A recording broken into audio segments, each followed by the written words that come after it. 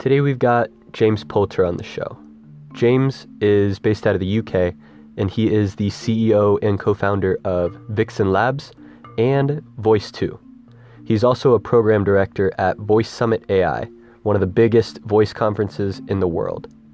James has a much different perspective on voice and voice technology than what a lot of people think of when they immediately turn to Amazon Alexa and Google Assistant.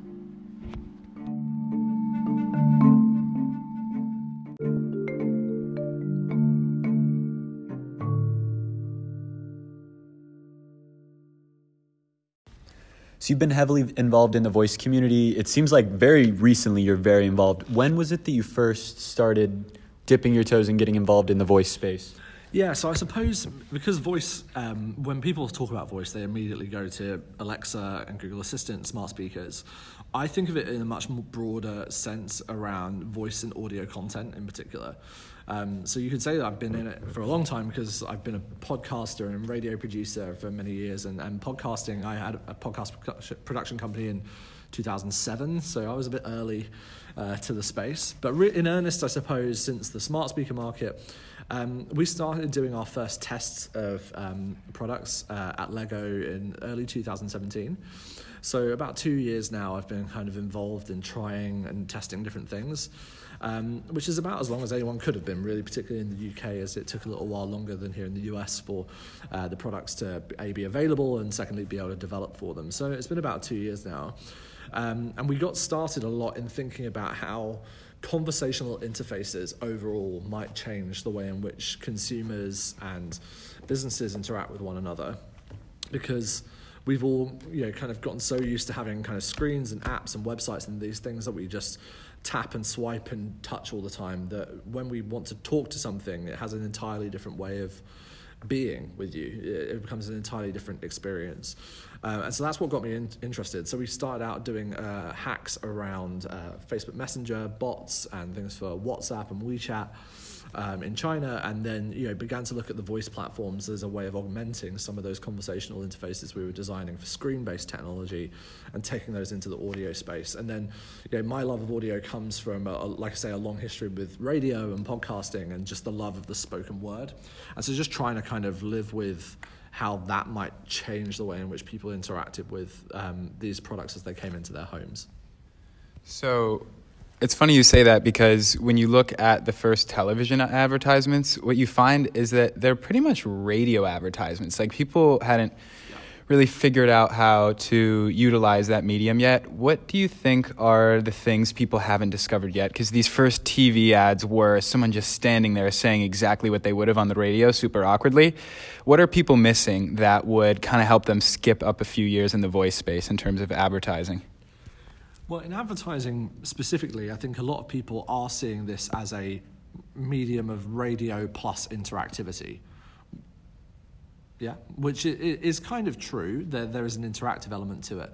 The thing that most brands aren't used to doing, though, is what a lot of people are doing is like taking what they've been doing on social media, for example, and trying to transpose it into the voice space, because that's become the most dominant advertising medium of late, or at least the newest platform that everyone's learned around. And most of the marketeers that are senior enough to make these decisions now have come through the ranks, learning and perfecting their craft around social media, and now trying to bring that into the voice space, which there's a lot to be learned there, because it is a platform where you directly engage with consumers, so there's something to be taken from that medium into voice. But the thing that most people have then forgotten is that you're talking about an audio-based medium, and so things like sonic branding, idents, jingles, beds, the voices that you use to be the voice of these things actually need a lot of consideration, because most brands don't have an audio brand. They don't have an audio signature, for example. You could probably name 3 or 4 of them on the back of your hand, the ones you can remember. Da-da-da-da-da, You know who I'm talking about. Or dun-dun-dun-dun, you know what these things are. Can you name many others? Not many. And so the point is that actually when you transpose your brand into an audio medium, there's a whole different game that you've got to play with. How will you be remembered? What will you be remembered for? And particularly, what will you sound like is a massive question. Will your voice, the voices you use, will they be male, female, will they be old, or will they be young? Like, for example, coming from Lego and a kids brand, do kids want to hear from other kids, or do they want to hear from adults? If you are a kind of women's care brand, how old should the woman be that's talking, or is it a woman? Have you got a spokesperson that you can use? And then things like celebrities and influencers. How long do you want a celebrity or an influencer to be the voice of your brand? We've seen that go wrong many times before in the video advertising kind of context. And we're expecting much more dynamic context. Like back when it was printed, the newspapers were all printed on the same paper in the exact same style, shipped nationwide. Then with the television, okay, some televisions were a little bit smaller and some were bigger, but it was the same image. You're just scaling the image based on the size of the screen.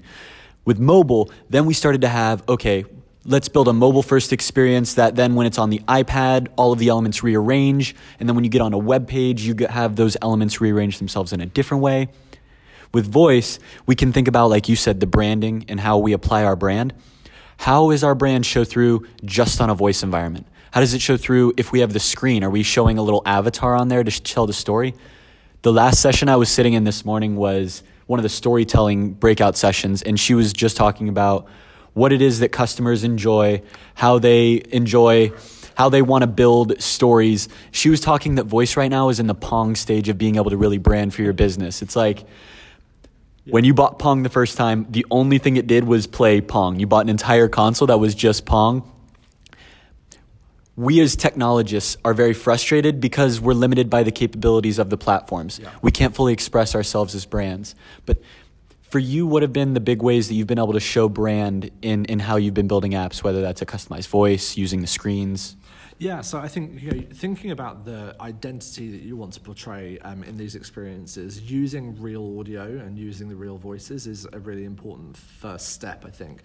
But thinking about longevity as the kind of barrier to that, right? So if you go and record a bunch of original audio for an experience, but then want to change it, that's going to be a lot more work, a lot more cost, and a lot more investment of time than just tweaking the text that Alexa or Google Assistant is reading to you. Go and mess with the SSML or whatever you want to do to make it sound a little bit different. It's a lot less agile in the way in which you work, but it's a lot better at cementing the brand identity, because when Alexa is reading all of these different things to you, how do you stand out with just one voice when it's communicating something to you? The thing that I'm interested in, there's a kind of psychological question, is that over time, we all trust recommendations from people that we know and love, right? We know that if you look at the Edelman Trust Barometer survey, which is the kind of big look at consumer trust every year, is that above anyone else, the thing that you trust the most is a recommendation from a friend. And what is a friend? Well, it's someone that you know, that you grow to know over time, that you talk to a lot, that you hear a lot, and you get used to the sound of their voice. And so when something is recommended to you by them, you trust it. There's an interesting question, is that the longer that we have these things in our houses and homes and cars and everywhere else, is that will you begin to trust what Alexa recommends to you more often than not? And so there's a balance there of like thinking about, well, how do I create something that stands out as a voice and a brand experience that doesn't seem interruptive in my day, because I'm welcoming this thing into my home, into my most personal space, and crucially, not just onto a screen that I'm holding, but it's literally shouting out loud into my living room or kitchen, which is quite an interesting dynamic, versus the voice that you have agreed to have come into the home, which is Alexa or which is the Google Assistant voice. So I don't think we have the entirely kind of cemented answer right now. It's very early in the genesis of this whole process. We're not even at the end of the beginning. But what we are seeing is that there's kind of multiple routes of kind of bringing brand through. Original audio is one, tweaking the SSML to make sure that the voices sound more naturalized, using audio signatures and idents to kind of make your brand stand out without it seeming too interruptive. There's going to be a lot of balance in that. I was listening to an interview with someone from the Alexa team, and they were talking, to go on what you said about friends, and you trust what your friends are saying. He was talking about how each of the devices that we have in our homes are different friends, and we don't always want to talk to the same friends about the same problems that we have. If my problem is I want to learn about the news, I might want to talk to my Google Home Hub because it's got a screen and it's going to show me video feedback.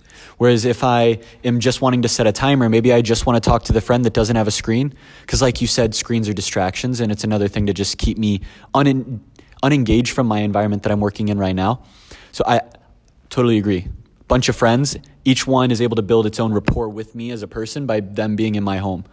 You have such a diverse portfolio of what you're involved with right now in voice. I would love to dive in to a little bit of this, of what it is you're working on right now. So out of all of the projects you're working on, which of these would you say you're spending the most time on right now?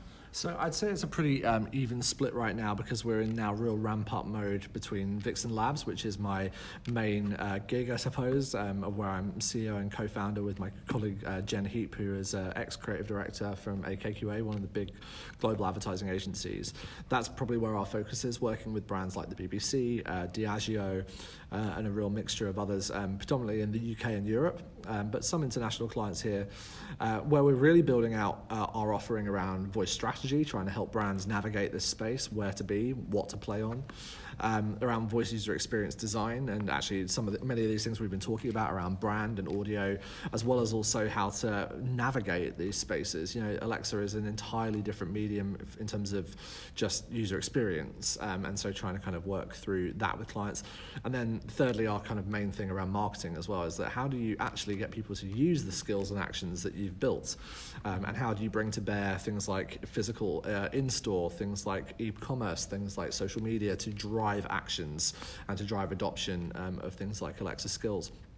So that's our big focus, and it's really, I suppose, the way that we talk about it is that, you know, voice technology isn't just changing the way in which we speak to our machines, but it changes the way in which we speak to one another. And so therefore we want to build experiences that actually make sure that the next generation of technology users continue to interact with things the way that they would like to be interacted with. You know, kind of try and inhabit that kind of golden rule. You know, kind of always, you know, leave the world a little bit better off than you were when you kind of came into it, through designing experiences. Like, we were talking with someone that we were living with, and they were telling us how kids are now, their kids, it's common now to sign off or to leave an interaction by saying, be sure to like, comment, and subscribe below. It's a little joke and it's a meme, but it's like, because they see that every day when they're watching a YouTube video, oh, this is how people must say goodbye. They say goodbye by saying like, subscribe, and do that below. I think you're onto something. Like, how people are hearing what's coming out of Alexa and out of Google is going to then shape how they're interacting with other people. So it's part of our responsibility as designers and engineers is we have to think about what it is we're putting out into this world, because we're going to be shaping how people are communicating for a long time to come, because we're here so early. Yeah. And you were talking about businesses come to you and they have design questions. They want to figure out how they can interact with this space. Are there any questions that kind of are pervasive across all of those industries and businesses where everybody is still, they see this as a black box? Yeah. There's a couple. I think one, the big one that comes up is, I was in a meeting last week with a global beauty retailer, the head of innovation, a global beauty retailer, talking to them about voice skills. And one of the things she asked me was like, but what about the privacy? Like, aren't these things like capturing everything and listening to me all the time? And this is someone who's in a global innovation lead role at a major beauty brand. And I was like, even you in that function have still got this perception that these devices listen to us all the time, that are capturing things and are using that data nefariously. And that comes up everywhere I go. It still does. And anyone outside of directly people working on voice products like ourselves still has a perception that, yeah, okay, I'm going to let this thing in, but it still probably is capturing more data than it needs. I saw a survey from the guys over at VoiceBot, I think last week, saying that something like 46% of people still think that their voice devices capture data that they don't need, which is quite concerning for the industry. Now, it's clearly not stopping the adoption of the product, right? We're seeing that wholeheartedly in all the markets, but that is a longer tail question of usage, in terms of it's not stopping people buying the thing, but it might stop them using it for certain things. So when you think about any function where there is health data, for example, or mortgage data, or anything to do with your banking, or anything to do with your children, these are all kind of categories where there's massive potential for developing experiences, but the barrier is this kind of privacy stretch issue. It's something I talk about a lot, is this idea that if you look at the story of the internet for the past decade, 15 years, we have handed over privacy in return for utility. Privacy in return for utility, time and time and time again. And particularly in social media, right? And what we've seen is that particularly since the Cambridge Analytica scandal and kind of everything that's gone on with Facebook in the past couple of years, from Senate hearings through to data breaches, is that value exchange is somewhat broken, and that people don't want to keep on giving away more privacy in return for what they originally thought was quite good utility. It turns out it's not so good. And the irony is that for the autonomous, connected and enabled future that we all want to happen, we need to give away more privacy to get that utility. Because if we don't, we won't get that utility. We need the data silos to unlock, we need the networks to be connected, and we need things to be always on and actually listening much more than they do today to make that happen. And so the question will be, is that value exchange, is there enough stretch left in the rubber band of that privacy to get to the utility that we all want before it breaks? I think that if I speak all over the world and in rooms where I ask the question of, talking about Facebook Portal and devices like that, do you want a camera from Facebook in your living room? And I get a near 100% answer of no, I don't want that. Which makes me question, it's like, well, okay, if you don't trust Facebook to do that right now, I can understand why. But what will it take for you to not trust Google or not trust Amazon to do the same thing? As much as they are the massive opportunity and we partner with them and believe that they've got best interest at heart, there's still this kind of underlying perception that there might be something else kind of going on, and we have to kind of keep that in check.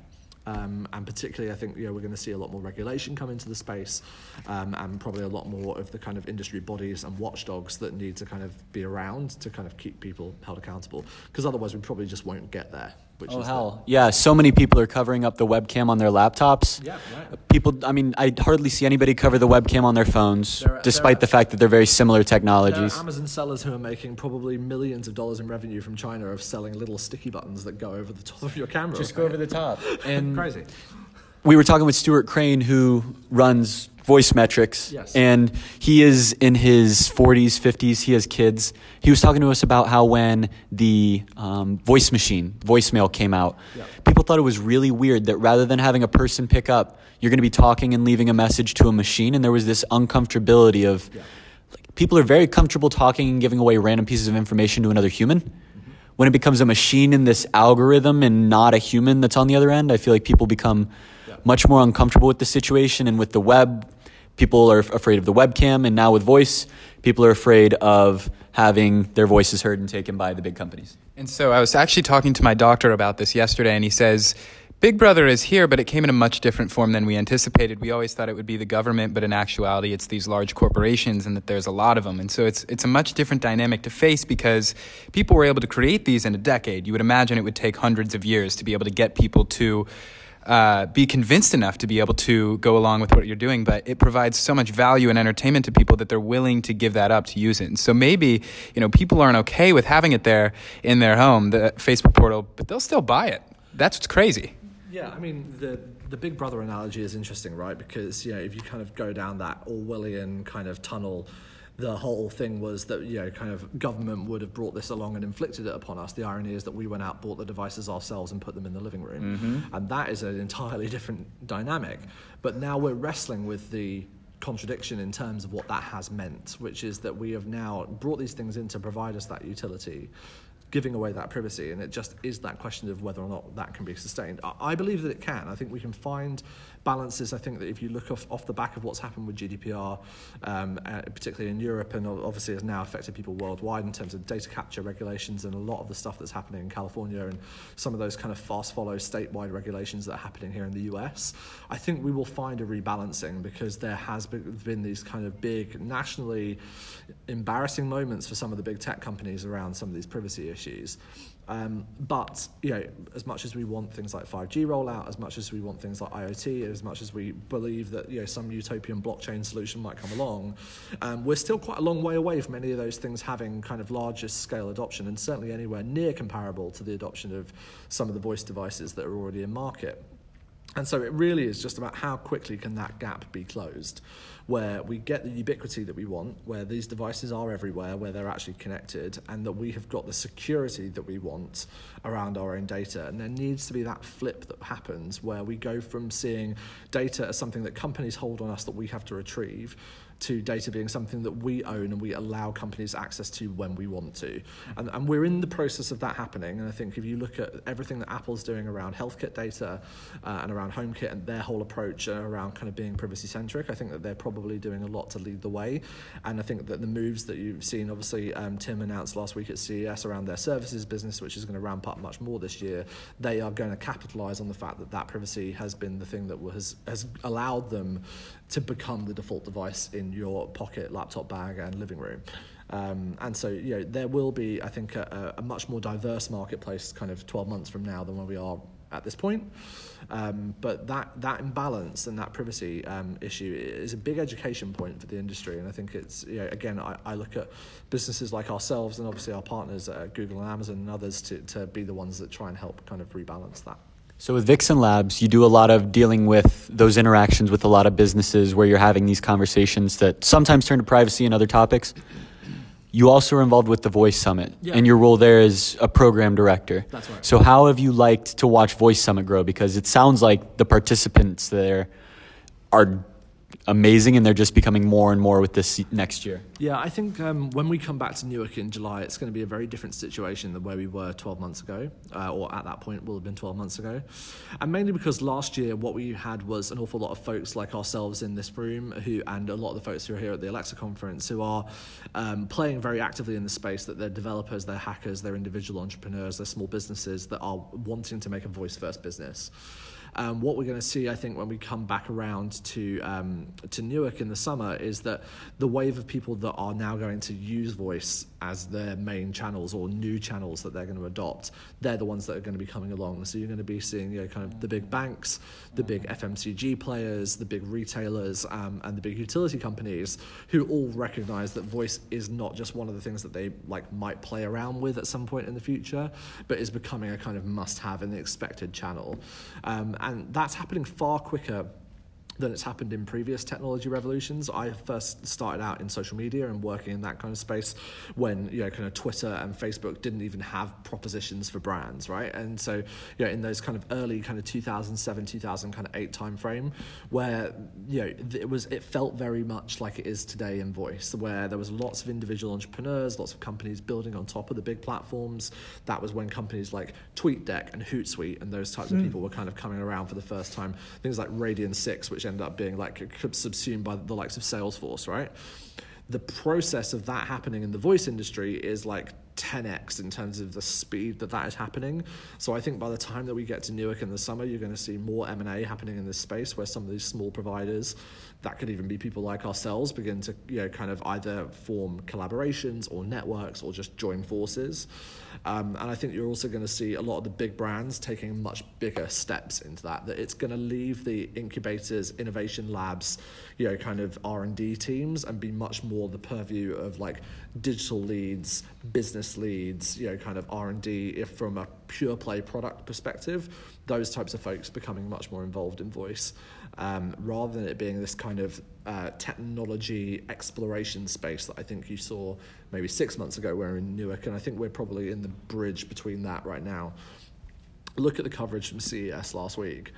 Last year at CES when I was there in Vegas was all about autonomous cars, was all about driving, and there was a bit of Alexa and Google stuff kind of going on, but it was seen as the fringe.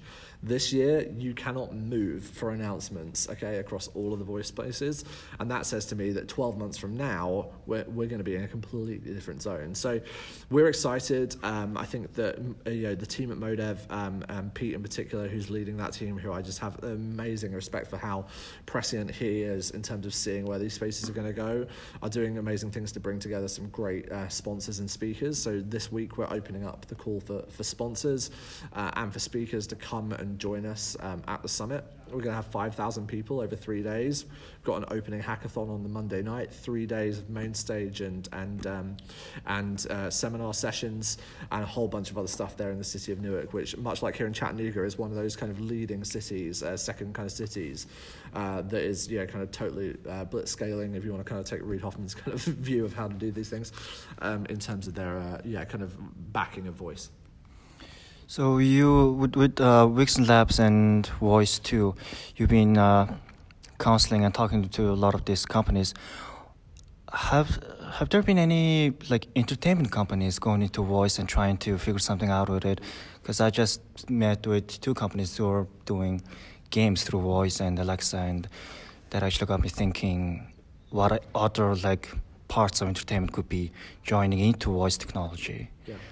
Yeah, entertainment I think is one. Entertainment, and I would broaden entertainment out beyond just movies and TV, but to think about media in general, I think is obviously one of the most obvious and actually most naturally fitting kind of voice categories, right? So we are speaking with a number of the kind of global media and entertainment brands, or who unfortunately I cannot name, but around how do we kind of really utilize voice as a property to engage with every day, as opposed to those kind of big blockbuster moments that you might get in a year.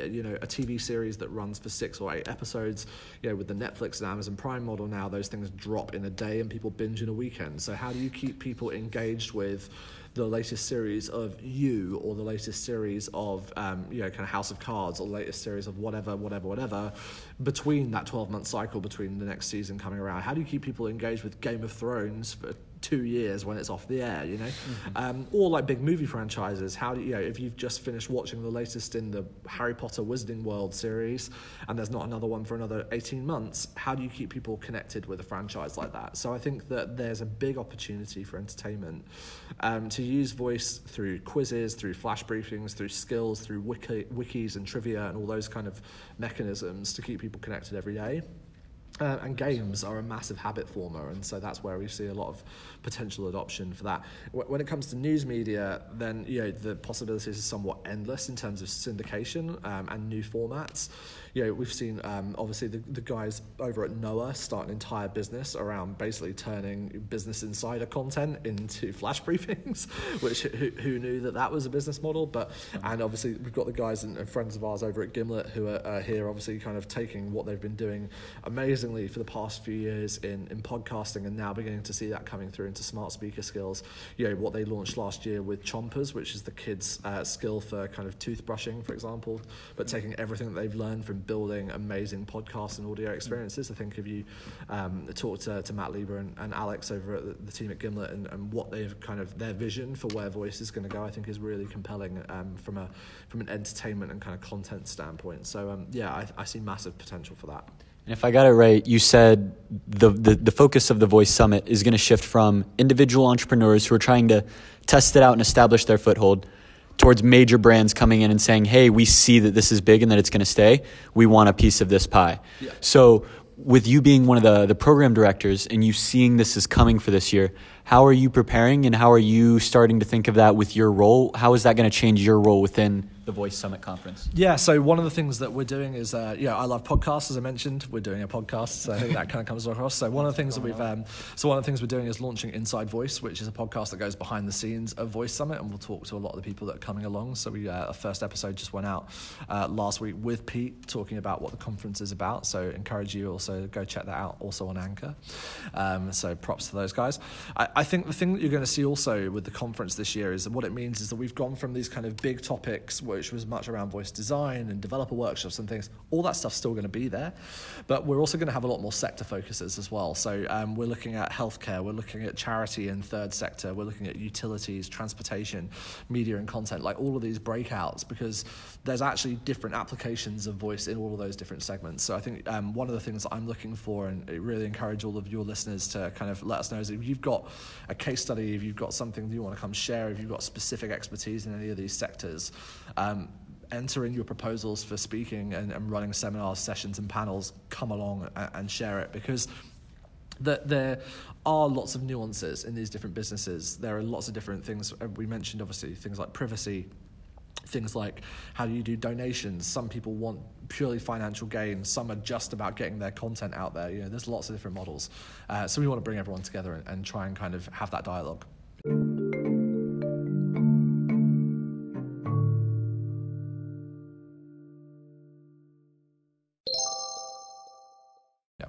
You said Vixen Labs is a lot of the individual team, what I typically think of as a normal business. Voice Summit is you working to bring together an entire community into a single space.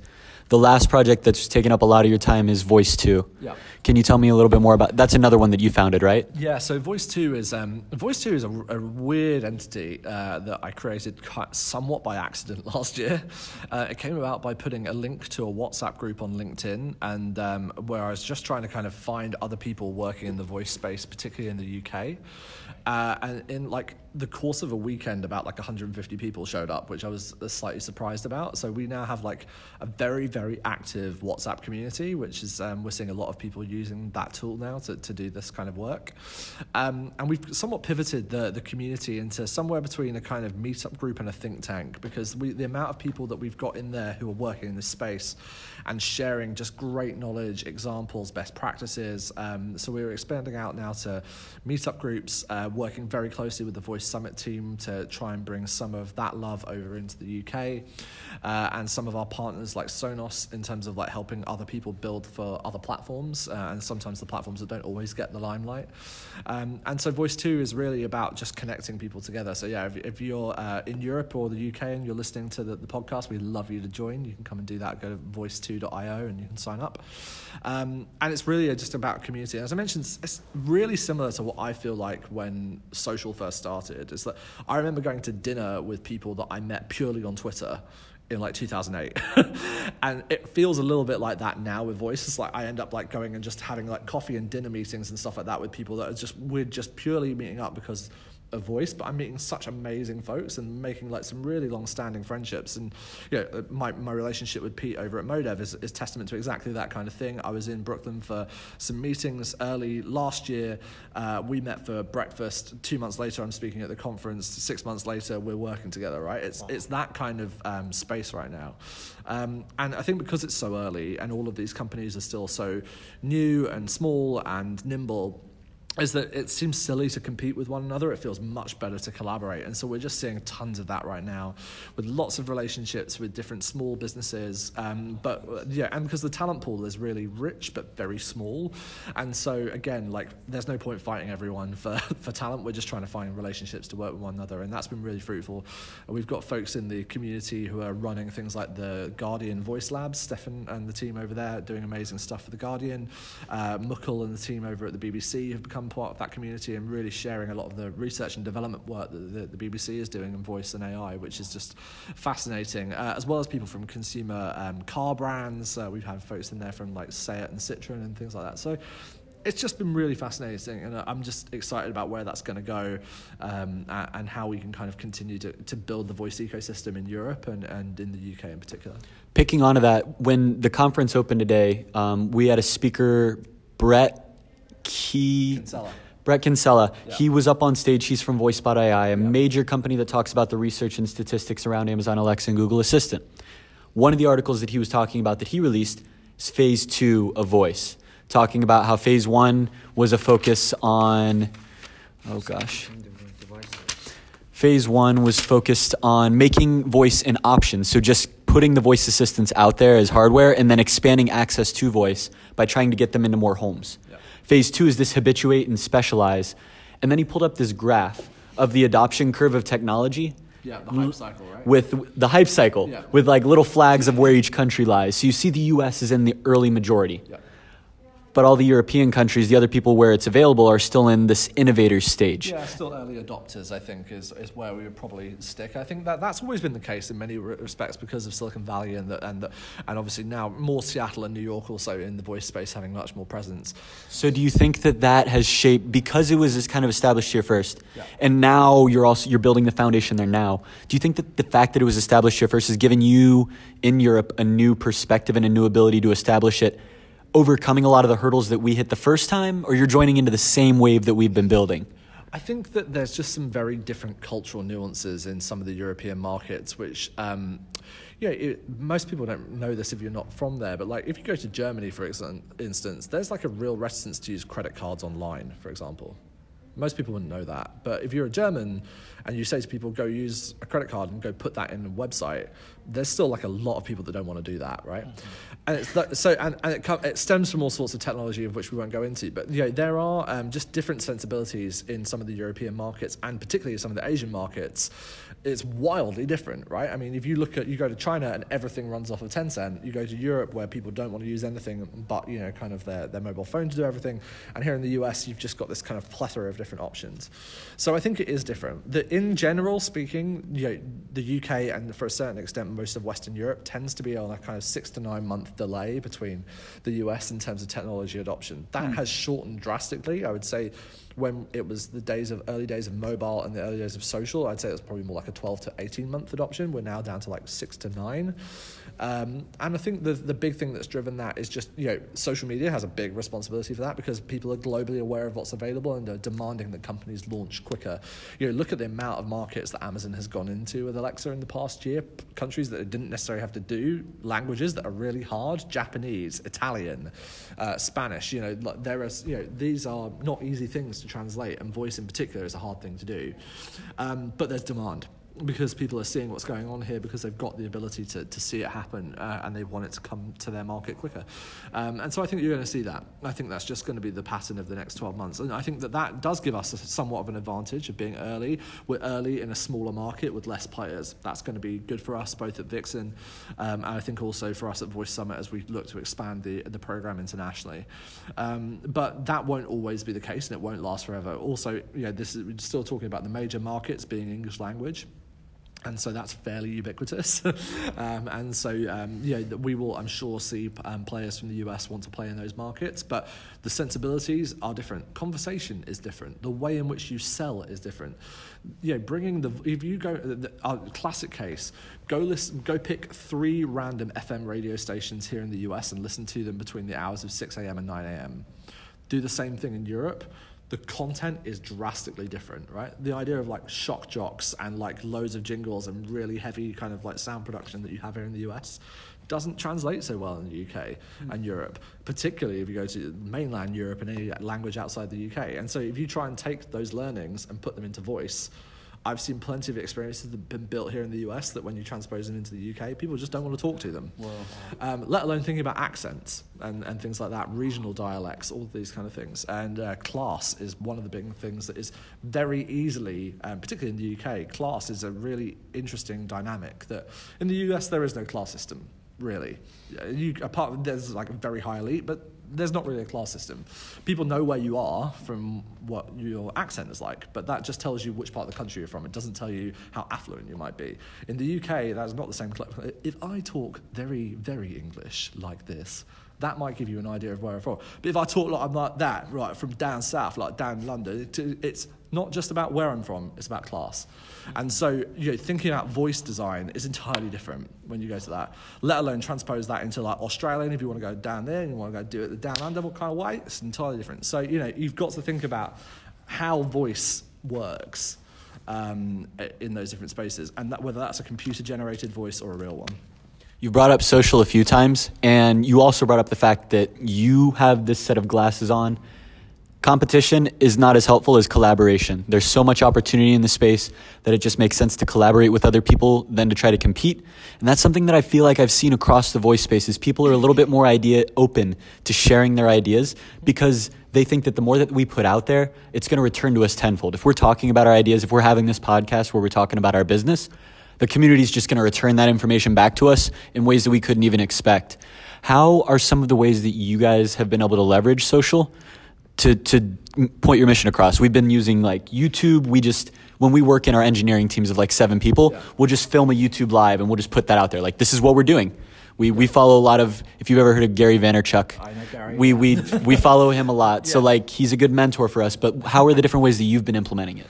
Yeah, I think LinkedIn is a really interesting medium right now. Is that I'm sure everyone is saying the same thing. Is that it has had a drastic effect on the way in which people connect in these businesses. And I think because voice is one of the first major technology cycles to kind of really mature during the period in which LinkedIn has had a very dominant place within the business community. Maybe it's just a microcosm, and that maybe is happening in other spaces too.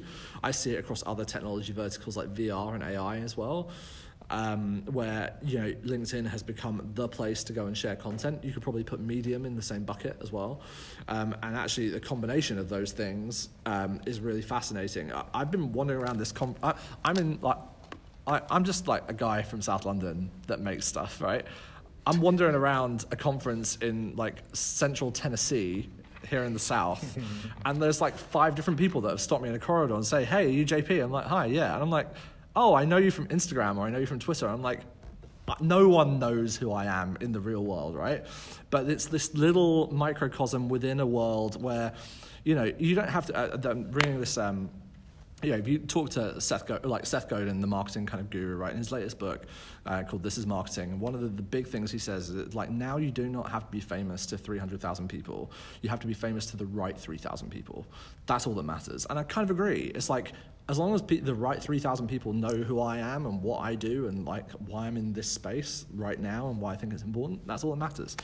And so I think that social is changing our ability to be famous to the right 3,000 people. That's all that matters at the minute.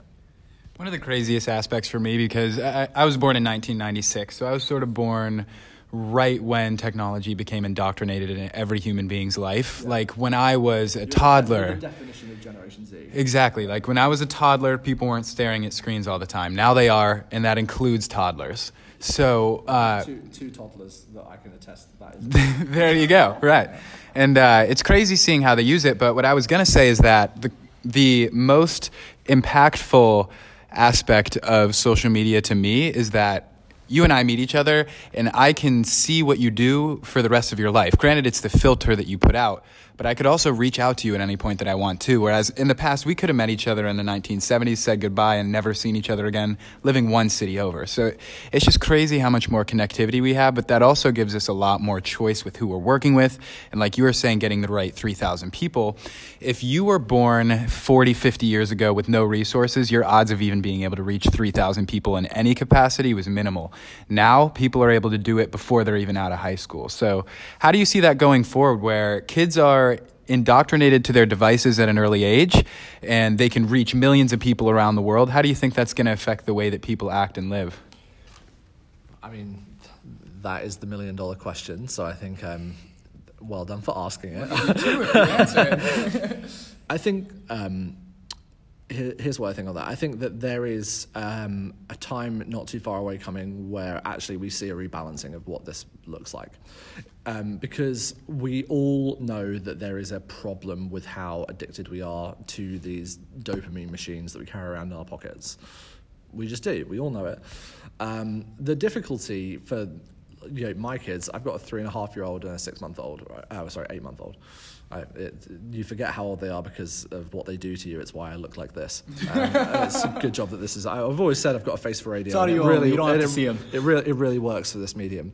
That's why I stuck to voice. Anyway, but the point being is that I see it already in my children. The difference is that for the first time in human history, millennials are becoming parents, right? So that's really important because that is the first digitally native generation giving birth to another digitally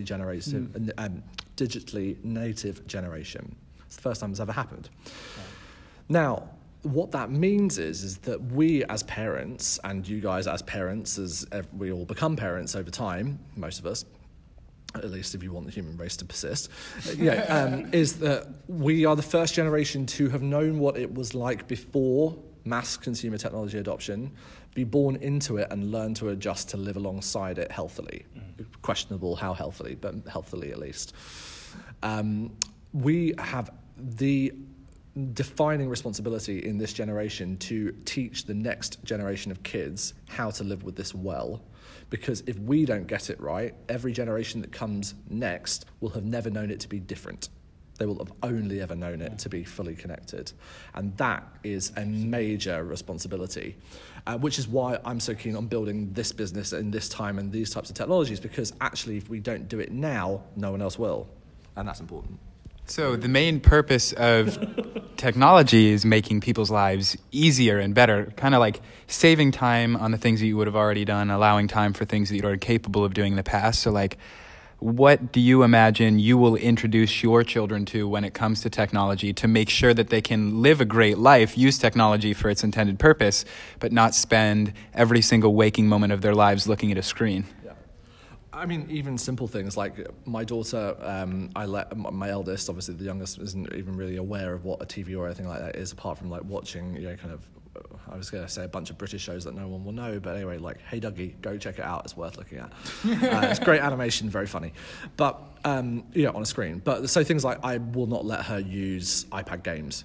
I'll let her use an iPad basically as a tiny television, because I know how I can control her use of television. It goes off. That's it. There's no reward cycle with television. There is a reward cycle with games and apps that have feedback loops built into them intentionally to make sure that people come back to them. If you haven't read Adam Adler's book, Irresistible, go read that. It'll tell you all about why that's important.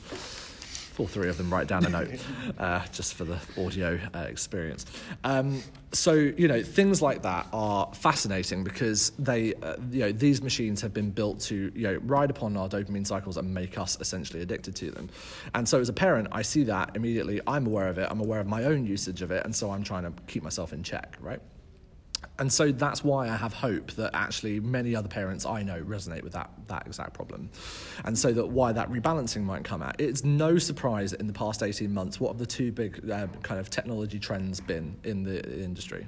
One is voice, which is all about getting people away from screens. And second is mindfulness technology. Agreed. Look at the success of Headspace, look at Calm, look at all of these different tech that is essentially teaching us how to disconnect in order to be able to reconnect. You're right. And those two things come together at the same time, of which we have reached peak social media and the downfall of things like Facebook. That's not coincidence, that's causal, if not correlated, is that we are already seeing that we have probably oversaturated our connection with some of these things, and we need a correction in the marketplace, like any big correction that comes in any financial marketplace. And that's what's happening right now. The question is whether or not it happens in a significant enough way and that we get over the technology hump of it, all of this stuff being so pervasive, that we actually still find places where we can go where there is not tech everywhere. You need to find balance between those things. I was talking to one of my friends who is really into cars, and he was asking me, do you know the only lasting car brand that was kind of one of the first people to start making cars? And I was with a bunch of people. We all said Ford. It seemed like the right answer. You're from Europe. You know that Mercedes-Benz is the oldest still-standing car manufacturer. So I'm looking at all these massive tech companies, like they're $500 billion all the way up to $1 trillion. And I'm thinking, like, who are the Mercedes-Benz? Like, who are going to be around 50, 100 years from now? Like, what are my grandkids still going to be using that I'll laugh about using when I was in middle school? Do you have, like, a company in particular that you think might have a competitive advantage because of their long-term thinking?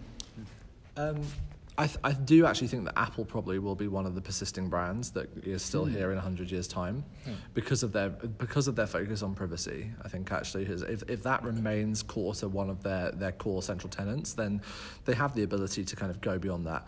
I wrote an article recently which is all around whether or not this is the last generation where we'll have family-founded firms that exist beyond the generation that founded them. Because there's an interesting dynamic where, the model of business building that we teach people now is co-found a team, get a bunch of investment from early VC stage, do a Series A, do a Series B, do an IPO and exit, right? And then bye-bye. How many of those founders will be around, in your kind of Henry Ford examples, or, kind of Coca-Cola or any of these kind of big brands where they've persisted down the generations? I just don't know, to be honest. But I think that there are a few firms that probably are around that have been, started in the past kind of 30 to 40 years that might persist, Apple being one of them. Businesses like HP, for example, despite all of their different incarnations, still continue to exist. Some of the auto manufacturers. I mean, I think that Elon's in it for the long game, for example, at Tesla, but it also he might run out of money or blow himself up or do something else horrific in the meantime. He could do a lot to himself. Precisely.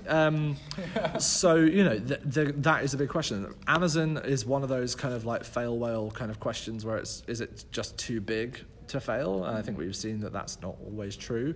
I think competitions and market authorities, particularly in Europe, and there'll be a lot more pressure if the FCC gets its shape, well, just gets into any shape over here, to break them up and then make them sell off different sections of it. It could happen.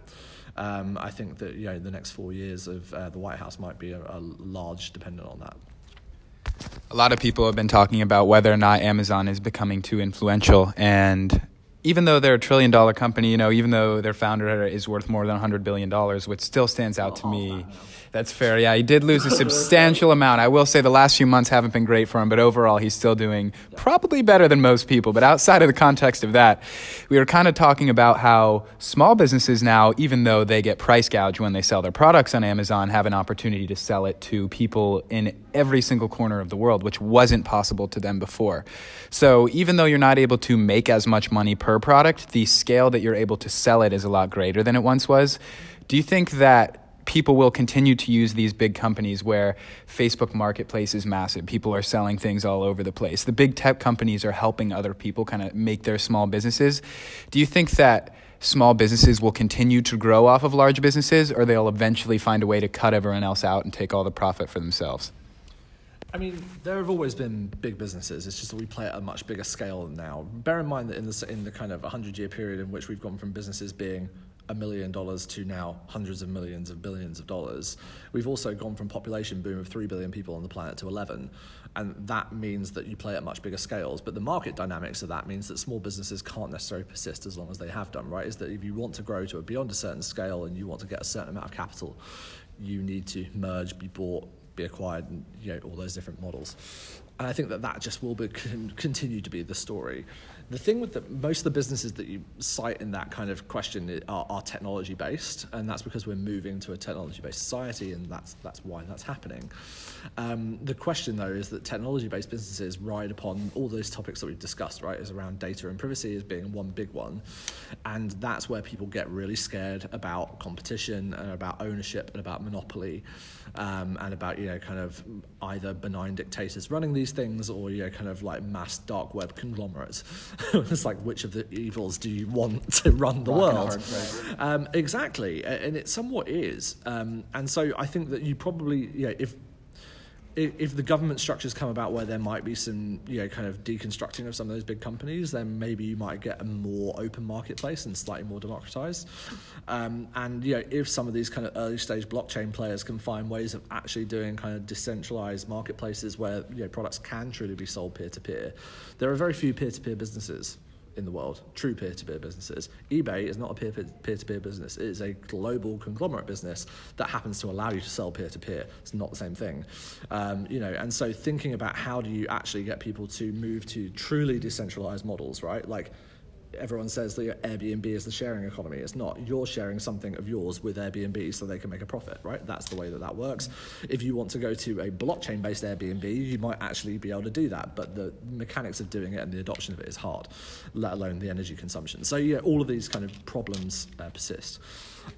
I could throw in like more buzzwords at this point, like quantum computing, and then we might solve some issues. But I don't necessarily want to go down that rabbit hole. I think to answer your question is that I think the big guys, they've still got some room to go to become bigger than they are today. I don't think Amazon is done growing. And at the same time, I don't think it is without possibility that with a few change of governments and a couple of other regulatory structures that they might get broken up. Both options are on the table. It really just depends on whether or not, you know, at the moment, the US is having a problem running its own government, let alone doing anything else. So I think that once you can solve that problem, you can move on to things like, yeah, kind of tussling with Bezos over whether or not he sells off Amazon Fresh. I don't know. But that might happen. The last question I've got for you is kind of just thinking, we're in 2019, we're at a voice conference. At the start of 2019, you just heard all about CES. Thinking about the rest of 2019 for voice, what are you looking forward to most? You've got your hand in a bunch of different pots. You're talking to different people, getting different perspectives on where we're at culture-wise.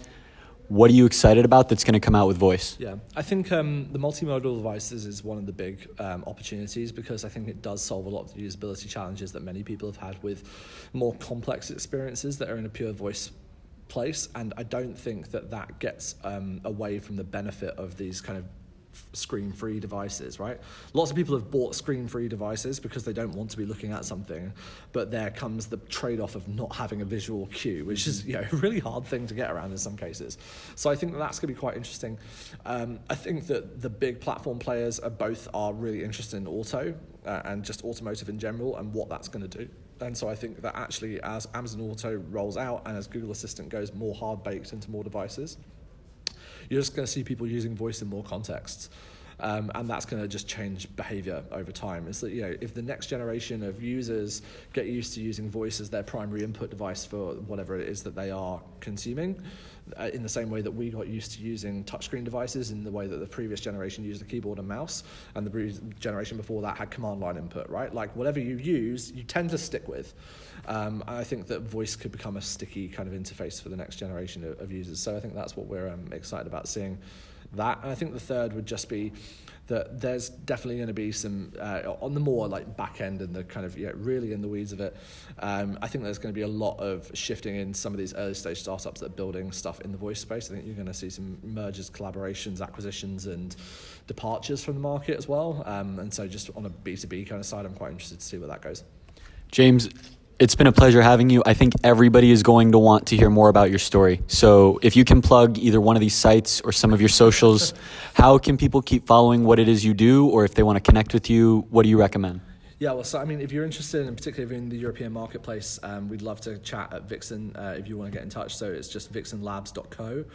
You can find us online, and we're at Vixen_labs on most social. You can find me at James Poulter on nearly every social network that you want, or just Google it. We'd love it if you come along and meet us in person at Voice Summit. Of course, as I mentioned, call for speakers goes up, voicesummit.ai. You can go find all of that. And if you're in the UK and want to join the community, voice2.io. Most of these things are linked somewhere, so Google my name. James Poulter, co-founder and CEO of Vixen Labs, program director of Voice Summit and founder of Voice2. Thank you for joining us. It's been a pleasure. Thanks so much for having me, guys. Thanks. Cool. That was great fun, guys. Thank you. That was a wide-ranging conversation. Did we do okay? We did really well. We usually don't have many people.